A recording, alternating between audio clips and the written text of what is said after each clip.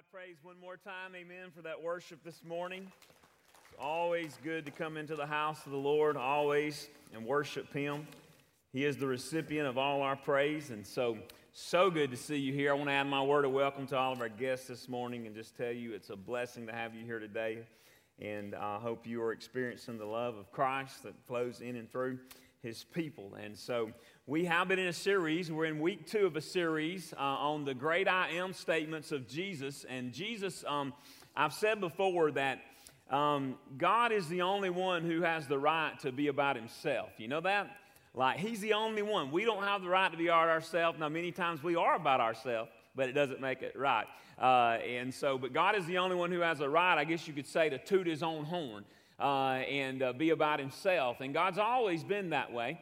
God's always existed. And so basically, the beauty that we see in the Godhead of God being one God in 3 persons is that all we're basically pointing back to God in the Godhead. So we've got God the Father, who is God, and of course He loves the world so much that John 3:16 says He gives His only Son. Literally, the incarnation fleshed out. He came to us in the form of flesh and dwelt among us. And the disciples said, we beheld His glory, John said in John chapter 1. And so the Son comes bearing witness of the Father, literally being the Father in the flesh to us. And then the Son, before He leaves, says that He's not going to leave us alone, that He's going to send the Holy Spirit, who is the third person of the Trinity, that He is God, basically Himself. The Holy Spirit is God through the Holy Spirit. So one God in 3 persons. And then Jesus in His lifespan, that's what we're looking at in the ministry of Jesus in His some 3.5 years of ministry. We're looking in the book of John. And John was one of His beloved disciples, and they had a really tight relationship. The two of them had, and had a brotherly love there for one another that was just mighty and amazing. So John basically, as one of the disciples who, as he's going along, he doesn't have it all figured out, but he wants to figure it out. And that's the way it is with you and I. We don't have it all figured out in this journey with Jesus, but there should be a want to. There should be a desire in us to know more and to figure out more. And so John is that disciple that we see even as Jesus is going through his hardest moment and approaching the cross, that John is there where Peter denied Him. John is there, but he's at a very close distance. In fact, at one time having to flee even naked from that situation, following Jesus being so close, but having to flee, losing his coat for fear of the persecution and all. So today we're in John chapter 8, verse 12 through 30. Last week we looked at Jesus, the first I am statement, where Jesus says, I am the bread of life.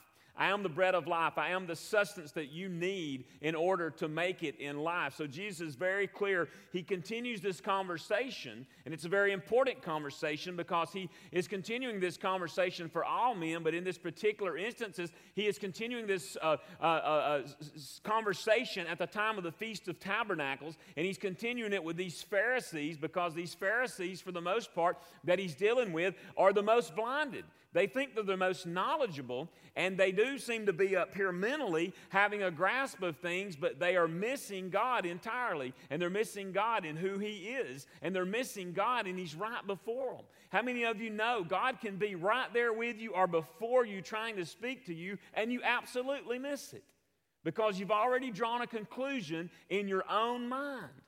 And so that's where these Pharisees find themselves, is that they have already drawn a conclusion about the Messiah they want, the Messiah they're looking for, and God stands right before them through Jesus, and here He is trying to emphasize again that He wants them to understand who He is and who has sent Him and His identity. And so the takeaway this morning is Jesus is the light that removes all darkness and doubt pertaining to the truth about God.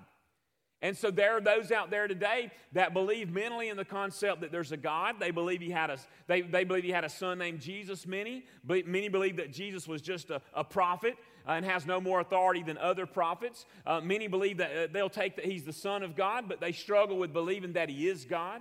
And the Pharisees and the scribes and the high priest had the hardest time with that when Jesus would declare not only was He the Son of God and the messenger of God and the Messiah, but He was God in the flesh. Drove them absolutely bananas. And so here Jesus comes back again declaring that. And John has written the entire book, all the miracles, all the I am statements. These things have been written that you might believe that Jesus is who he says he is. That Jesus is the Son of God, God in the flesh to us. And so he dispels all darkness pertaining to the truth about God. So Jesus is described as the light 22 times, this terminology light, in the book of John. The light of the world is a clear messianic title of Jesus. We see Isaiah declare in 49 verse 6, I will make you as a light, he says, for the nations, that my salvation may reach to the end of the earth. Now this title serves to identify Jesus as the one and only true Son of God. He's not just one of the prophets as Islam teaches, and Muhammad's a greater prophet because he was later. That's not what the Word of God teaches. It's very possible, as Jesus was speaking here in the beginning of chapter 8, we'll start in verse 12 here in a minute, but it's very possible at the beginning of this conversation, as they were continuing these conversations, it's very possible that it was the morning time at the beginning of chapter 8, and that the morning sun was beginning to rise and shine very brightly. How many of you know this is a time of year, I think it's brighter, like it's beautiful. The skies have been beautiful. The Bible says that the heavens declare his handiwork, but how many of you know what I'm talking about when that sun comes up and it is literally blinding? You have to stop the car, right? Or you will run over somebody. I mean, I'll drive down my street at certain times, and it's usually in the afternoon for me, but the sun is so penetrating that I have to stop the car. The only way I will not stop the car is if the cats are running across the road, and I just keep going. I'm joking. All right, so for all the cat lovers, but you literally have to stop. I could run over somebody. I tell my kids, stay on your side of the road if you're riding your bicycle, right? And move over when someone's coming, because you cannot see. It's blinding. And so as the sun is coming up and it's penetrating the S-U-N, Jesus is here as the S-O-N. And so the Jews, the sun was a symbol to the Jews. The S-U-N was a symbol to the Jews, Psalm 84:11 says, a symbol of God. So the Jews understood, just like we understand when we look at our galaxy, there's only one what? There's only one sun. There's only one S-U-N. But now here's the deal. Nobody struggles with debating that there's only one S-U-N. The debate comes over the S-O-N. And so all of this is tying together to where Jesus wants them to see that there is only one S-O-N, just like there is only one S-U-N, but the S-U-N cannot change you from within. Only the S-O-N can set you free. Amen? And that's what he's teaching here. And so he's wanting them to know who he is, what he can do for them, and obviously all men to know that. And so a man can have the physical sunshine on him like we do, and we have over the past few days, every hour, every minute, every second of the day, and it will not wash away the filth of sin that exists internally in every human being. And so there's a tendency that goes along with pride, and we see pride in the Pharisees, and the tendency is when pride sets in, no man wants to look at his own self or his own sin. And that's what you find in the Pharisees here, is that they were always not looking at themselves saying, God, what do I need to do? They were looking at others. Even one account that came later on down the line that translations say that was not in the early manuscripts, but evidently it did happen to where the adulterous woman was brought by these Pharisees before Jesus, and it ties it in context in your Bible there with this story about these Pharisees bringing this woman. And she was full of sin, and she was an adulterer, and they cared nothing about this lady. They cared nothing about her darkness, her discouragement, her depression. They cared nothing about her bad choices and her finding Christ. They wanted to catch Jesus in a trap, and they were condemning her in the process. And of course, we know that Jesus stooped down in the sand and began to write, and we don't know what he wrote. Bible scholars believe, in the context of that story, that he possibly began to write their names, all the Pharisees, and write their name, and then put a collar under them, and he began to just probably maybe list their sins. Something made them walk away in that account. Something gave them a cup of shut-up juice, as we call it, when the Spirit speaks to us in a strong way. They walked away one by one. Jesus said to the lady woman, where are thy accusers? And she looked around shocked, and she said, there are none. He said, neither do I condemn you. Go and sin no more. Take sin seriously. Take sin so that you can walk in the light. You can walk in freedom. So in our text today, Jesus identifies himself as the only Son who can remove darkness and give light and life to those who follow him. I want to give you his identifications, okay? Is the goal today in John chapter 8, 12 through 30. The first identification, and then we'll look at it in Scripture and break these verses down, is Jesus identifies himself as, here it is, the light of the world. There's no other light like him. Do you know we will not even need the S-U-N in heaven? Because we got the S-O-N. Do you know the S-U-N was breathed into existence in all its beauty that we see it by the S-O-N? Philippians says that he was there. He's always been with the Father. He literally was there and creating the world. Jesus wasn't himself. The S-O-N is where we get the S-U-N. We never go to the S-U-N to get the S-O-N. We never go by our intellect. We never go by our study and ability of science, as many try to do, to find God or explain God.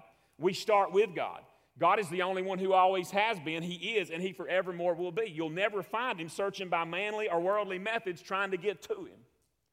You'll never find him in philosophy trying to get to him. In fact, many that were so wise in the mental intellect and philosophy trying to figure him out and put him in a box wound up taking their own life because they couldn't figure him out. And so we have to start in faith. We walk by faith, not by sight. And Jesus identifies himself as the light of the world. Look at verse 12a in John chapter 12. Again, Jesus spoke to them, saying, I am the light of the world. I am the light of the world, he says. I want to stop right there. The context of the events in this paragraph, I said, continue to be the temple, around the temple setting during the Feast of Tabernacles. And so not only did the Jews and the Pharisees understand the S-U-N was the only Son in the galaxy, and they saw that as a symbol of God, they also would come to this time of Feast of Tabernacles, and they would do what we would call a candle lighting, but they would do a lighting around at this time of the Feast of Trumpets and around the temple. And they looked to that light. They were looking for, I guess you would say, the light, or some would say the enlightenment of what who God was going to send as the Messiah. They were looking forward to that day, but they were anchoring that based on their mental understanding and knowledge, and God, the light, Jesus, the light of the world, is standing right before them trying to tell you, you can blow those candles out. I am that light. I'm here. There's not another Messiah who's coming who is greater than I. I am the only one who can remove the darkness in your life. He identifies himself as the light of the world. The second identification is Jesus identifies himself as the key to leaving darkness. To leaving darkness. It's amazing how we try so many things, or many different avenues people try to leave darkness. The darkness of their sin, their guilt, their addiction, their lack of understanding. We search for all kind of different ways and avenues to deal with the darkness inside of us, to deal with the emptiness inside of us, and there's a darkness there. And Jesus says, I am the only key to leaving true darkness. No matter if it's the darkness of, for the believer, the valley of the shadow of death that's coming at us. Jesus is the only one. He's conquered death, hell, and the grave. If it's the darkness of discouragement, if it's the darkness of depression, no matter what it is, he said, you will have tribulation in this world. Be of good cheer. I've overcome the world. I've come to remove the darkness. I will walk through this time with you, through the darkness. And so Jesus identifies himself as the key to leaving darkness. Look at 12b there in verse 12. The second part of that, he says, after he says, I am the light of the world, whoever follow a key word here, whoever follows me will not walk in darkness, but will have the light of life. The light of life, Jesus himself. Now, the water of life, here's what he's doing in his first two I am statements. The water of life and the bread of life are metaphors that represent what satisfies and, as I've said, sustains us. And so the light of life, the metaphor stands for what dispels the darkness and ignorance and death. So even though the Pharisees claimed to be the wisest and to know the law, they revealed that they were the most ignorant. Although Satan is mighty wise and we're no match for him in the flesh, he reveals his true ignorance by not submitting himself to God. You have to be pretty ignorant to be around God, get to lead people to worship God, and then not submit yourself to God because you want to be God. And know that your destination, and be told your destination is going to be hell forever. What a foolish decision. And so, but it's the light of life. Only Jesus can dispel the darkness of ignorance and death. and Jesus was claiming that whoever believes in, and that word where we get the follow word, whoever follows him will enjoy the light that comes from God's presence and the light that produces life. So that's what was going on in this context. The SUN's coming up. They're preparing for the Feast of Tabernacles. They're having the lamp lighting ceremony. Every evening during the festival, a priest would come and light the 3 huge torches and put them on a lampstand. And you had the woman's courtyard there, the treasure of the temple. And these lights would illuminate the entire temple compound throughout the night. And, of course, all pointing to them looking for the true Messiah. And the true Messiah is right before them saying, if you would just die to the darkness of your pride, if you would just accept the one who is before you, if you would just quit getting hung up on your own traditionalism and your own understanding of the law and walk by faith and not by sight, you could see the light. Third identification he gives. Jesus identifies himself as truth. Look at verse 13 and verse 14 in this text. He says this, so the Pharisees said to him, you are bearing witness about yourself. Your testimony is not true. They're looking right at God and saying, you are not true. But Jesus answers them, even if I do bear witness about myself, because in the Jews always had to have, that's why you see in Matthew, you always see 2 accounts given of a story or where there was witnesses, because that was part of the Jews and a part of what they believed in their law. So he says, even if I do bear witness about myself, my testimony is true, for I know where I came from and where I'm going. But you do not know where I come from or where I am going, he says. And so they're having this conversation, and then Jesus says, I'm the light. I'm the truth you've been seeking. I'm the way out of bondage. I'm the way out of slavery. I'm the true light that the Old Testament pointed to, because in the Old Testament, God's people were led by a pillar of fire at night and a cloud in the day. And Jesus is coming, just as Hebrews teaches, as the high priest, the mediator, the one to dispel all sin, the one to dispel all darkness. And he said, you're not going to need the pillar of fire by night. You're not going to need the cloud in the day. You're not even going to need the burning bush experience, because I'm going to be inside of you through the Holy Spirit with what's coming up. And he's trying to teach them that. And as he would try to teach all of this, he says, I am the truth. Another statement, John 14:6, that John goes on later, where Jesus says, I am the way, the truth, and the life. No man cometh to the Father but through me. A fourth identification, Jesus identifies himself as the judge. The judge, verse 15 and verse 16 in this text. Jesus says this, you judge according to the flesh. I judge no one. Yet even if I do judge, my judgment is true, for it is not I alone who judge, but I am the Father who sent me. You can say that either way. I am the Father who sent me, literally. Is he saying that the Father has sent me, and he's saying I am God. He's not saying he's the Father as the Son, but he's saying I am God in that, and I have come. And so what he's talking about here is he's not saying, hey, I'm not going to judge you one day. He's saying I'm not going to superficially judge you as you are superficially judging me and judging others. Wow. Well, isn't that a weird tendency that we have in our flesh to judge others when we don't even understand maybe what is going on? We don't understand the big picture. We don't understand their circumstances. There's a tendency in man to judge, and these Pharisees were so judgmental, and Jesus is like, here, I'm not here to superficially judge you. But later on, and he would tell them many times in their life that, one thing that he was able to do because he's God is he could see right straight through this outward appearance to their heart, and he knew their heart. That's why he called them whitewashed tombs, because they were so focused on the outside and their upkeeping of the law that he reminded them that man looks at the outside, but God looks at the what, church? The inside, the heart. That God looks at the heart. He can read our mail like he did the woman at the well, like no one else. He can read our mail. What's the point, Pastor? Be careful to set yourself up, that you don't make the mistake of setting yourself up as God to read somebody else's mail when that's only the Lord's right to do that. But also be careful that you don't try to be something that you're really not and impose that on other people in a hypocritical way when God knows exactly who you are in the heart. And rather than dealing with yourself, you try to deal with someone else. You try to catch God in a trap as the Pharisees did with Jesus. Well, he identifies himself as the judge. Fifth identification, Jesus identifies himself as God. Look at verse 17 through 20 as this is building up in the context. Jesus says to them, in your law it is written that the testimony of 2 people is true.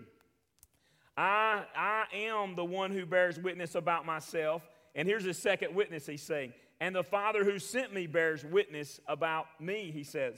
Verse 19, they said to him, therefore, where is your Father? Jesus answered, you know neither me nor my Father. If you knew me, you would know my Father also.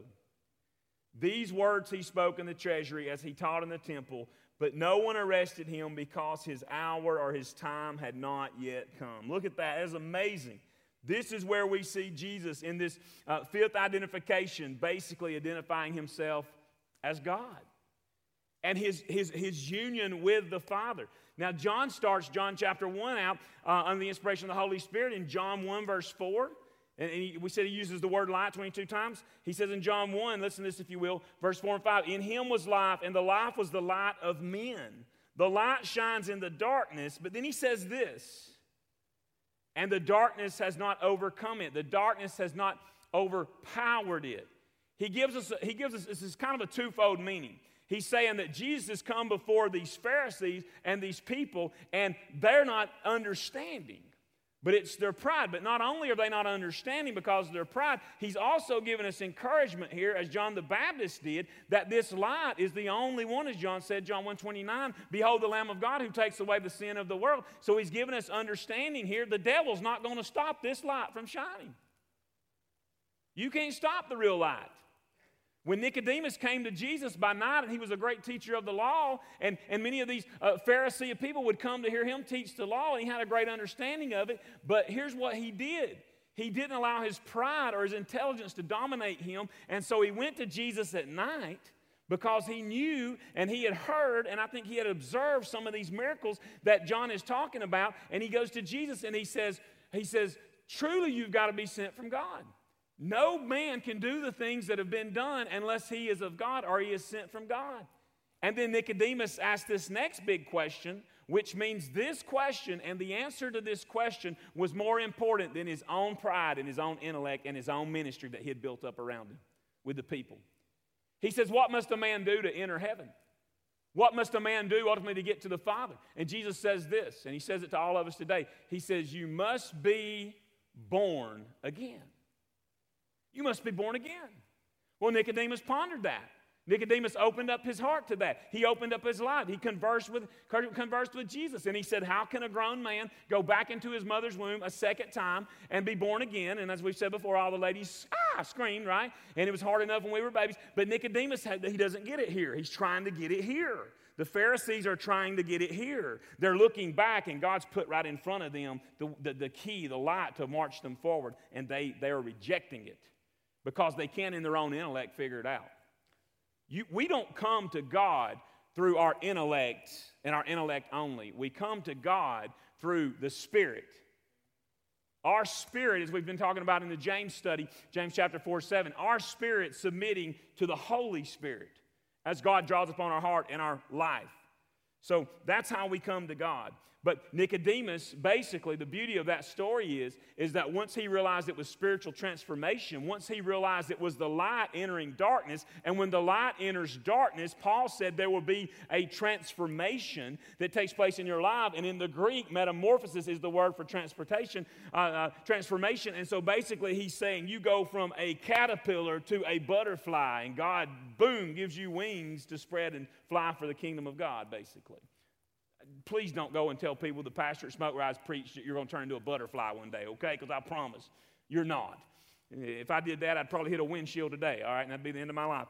So, but it means spiritually you're going to be transformed because light overcomes darkness. It dispels darkness. I'll never forget when the Spirit drew on my heart, and even as a child, I was in darkness, but I came to the understanding because of the conviction in my heart and my little spirit yielding to this still small voice inside of me to say yes to Jesus and to acknowledge my sin and to be serious about my sin. So great to see the hand and work of the Spirit through our little ones in our kids' ministry. I have the privilege to meet with them for week to week, and I encourage their parents as they're bringing it because they're asking questions. That's a wonderful thing.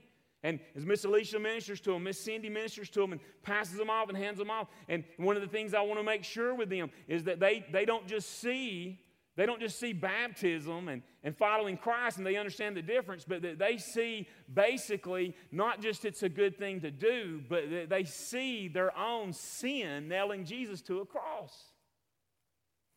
That's important. In fact, it's important for adults. Is it possible? It is possible because it's happened.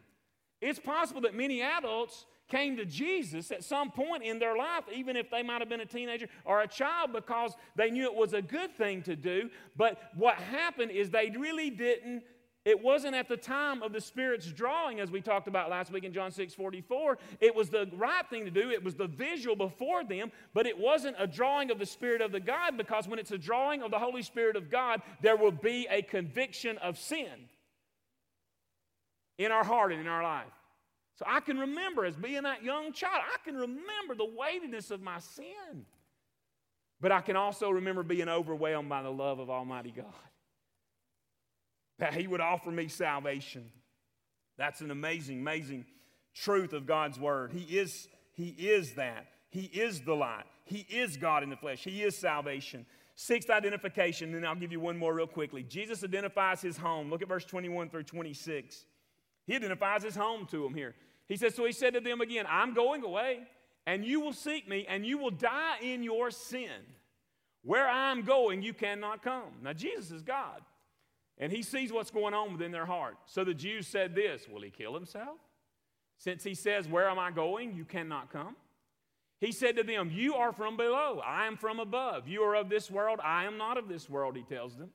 And then He tells them right here in verse 24, He says, I told you that you would die in your sins, for unless you believe that I am He. Aren't you thankful for that unless right there, by the way? Amen, that's what He's saying. I'm not judging you superficially. I'm telling you the truth because I am the truth. I'm telling you the only way to freedom. I'm telling you the only way out of your bondage, of your sin and your dirtiness and your hypocrisy and your pride, is to allow the light of the world to come inside of you. And He says, that's what I'm telling you. He says, unless you believe that I am He, you will die in your sins. That's a word for every person. Unless you believe, you will die in your sin. He didn't say, unless you have perfect church attendance, which God knows a lot could improve on that, right? But that's not what's going to get you to heaven. He didn't say, you know what I'm saying? Unless you do this and check off all your little lists. He said basically there is only one way to the Father, the same thing He told Nicodemus, and that is through Jesus Christ the Son. Thank you, Lord, for the unless. Unless. I remember having that conversation. The unless. When He called on my heart, even as a child. And by the way, immediately when God spoke to my heart, it was just like the enemy too. He came right in behind him, and that's the way this warfare deal is. Whether it's coming to Christ or whether it's trying to live for Christ as a Christian. And the two voices can even, you got to remember, the enemy is an angel of light. They can get real tricky and confusing sometimes, can't they? Which one's God? And that's why we have to seek the Spirit. That's why we have to stand on what we know is truth. That's why we have to cling to it and say, God, show me. And so He goes on to say here in verse 25, so they said to Him, who are you? Jesus said to them, just what I have been telling you from the beginning. I have much to say about you and much to judge, but He who sent me is true. And I declare to the word what I have heard from Him, He says. And so this sixth identification, Jesus is identifying His home. This is not my home. Can I tell you something? I'm going to identify with you. This is not my home, this old world. I'm glad it's not my home. What God's got prepared for me is a lot better, amen? What God's got prepared for His people is a lot better, but He's left us so that others would make heaven their home through our obedience to point them to Jesus. Seventh and last identification as the band moves in place. Jesus identifies Himself as an obedient Son and the only source of our salvation. An obedient Son and the only source of our salvation. Notice His obedience, if you will, right there in verse 27 through verse 30 as we look at it this morning. They did not understand that He had been speaking to them about the Father God, that is. So Jesus said to them, when you have lifted up the Son of Man, then you will know that I am He. I think of the Roman soldier who was there, who basically physically was a part of His death and killed Him. We were a part of it too. We killed Him. Our sins literally is what he died for. And yet the Father willingly gave him, so he gave him up, or it never would have happened. No man took his life, he laid it down. But then what he laid it down for is the responsibility of us, that we're responsible. And so he's saying, you'll see when the Son of Man is lifted up, then you will know that I am he. The Roman soldier said, truly, truly, after the earthquake, after the veil was torn in the temple from top to bottom, truly this man is the Son of God. And he says, you'll know that I'm he, and that I do nothing on my own authority, but speak just as the Father taught me, he says. Now look at verse 29. And he who sent me is with me. He has not left me alone, for I always do the things that are pleasing to him. What a record. I wish I could say that. Nobody else can say that. Nobody else can say that. Think about that. Yet people will try to say that to God when they stand before him. Not that they did everything right, but they'll try to focus on that their right was more than their wrong. Missing the whole point. You cannot light your own world. You cannot, in your good works, in your understanding of the law, you cannot light up your own world. You cannot save yourself, and no other prophet can save you but Christ and Christ alone. I always do the things that please him. And then look at verse 30 as we close it out. And he was saying these things. As he was saying these things, many believed in him. Many believed he was the obedient son. He proved his obedience all the way to the cross. Many believed that he was the only source of salvation. Many didn't just believe it here. They responded to the Spirit here. And they followed. To follow is not taking your spirituality casually. To follow is to be willing to die for Jesus. To deny yourself, take up your cross and follow him. So you may be here today as you bow your head and you close your eyes. You may be like these Pharisees. You may be like these Jews. You may be like their ancestors in the Old Testament. You may be wandering in the wilderness of doubt and disbelief. You may be wandering in the wilderness of pride and arrogance. You may be enslaved today by sin. And even though the Pharisees, they didn't even think they hardly sinned. And they were in great sin. And you may be like that. Well, I don't do this, I don't do that, I'm not addicted to anything. But you've got the sin of pride, the sin of disbelief. And God is calling you to trust in him and him alone is the way to salvation. If that's your heart's desire today, I believe very possible the Holy Spirit may have spoke to some this morning when I said you may be an adult. And you may have tried to come to God on your own, knowing it was a good thing to do at some point in the past. It seemed like the right thing to do. No one's hardly ever been in a church and looked at someone being baptized, especially as a child, as a teenager, and said, well, that's a bad thing. It might have seemed like the right thing to do. But it may not have been the true drawing of the Spirit, convicting you of your sin as Jesus said the Spirit would do. It may not have been a total transformation. It may not have been the dispelling of the darkness of your pride and sin and arrogance and basically everything that goes along with the package of our unredeemed flesh. And so today you may want to say, God, I want to make sure that I clearly respond to the drawing of the Holy Spirit, that I truly am serious about my sins, and that I'm turning from my sins, and I'm looking to you, Lord, as my salvation, the only true source and the author and finisher of my faith. If that's you, just tell him right where you're at. Dear Lord Jesus, I know that I have many sins, and I want you to know that I'm broken over my sins, God. I want you to know that I realize that you died for my sins, God. I want you to know, Father, Lord, that I understand that my sins, Father God, was the reason for the cross. And I want you to know that I know I should have bore the wrath of God because I'm the one who sinned. And Lord Jesus, I just want to say thank you for taking my cross And I want you to know, I want you to come into my heart and life and be my Savior and be my Lord and be God inside of me through the Holy Spirit. In Jesus' name I pray, amen. Can we give a hand clap for those who may have prayed that, amen? No matter where you're at, that's why. That's why we navigate. That's why we invite people every week. That's what we are to be doing, so they can hear the precious Word of God and their life can be changed. As we stand very respectfully, the band's going to lead us in a song. Rich and the band's going to lead us, and so let's just be obedient. The altar's open. If you prayed that, come and share it today. Put it on that Connect card. Just let us know, and we'll tell you the next steps, okay? God bless.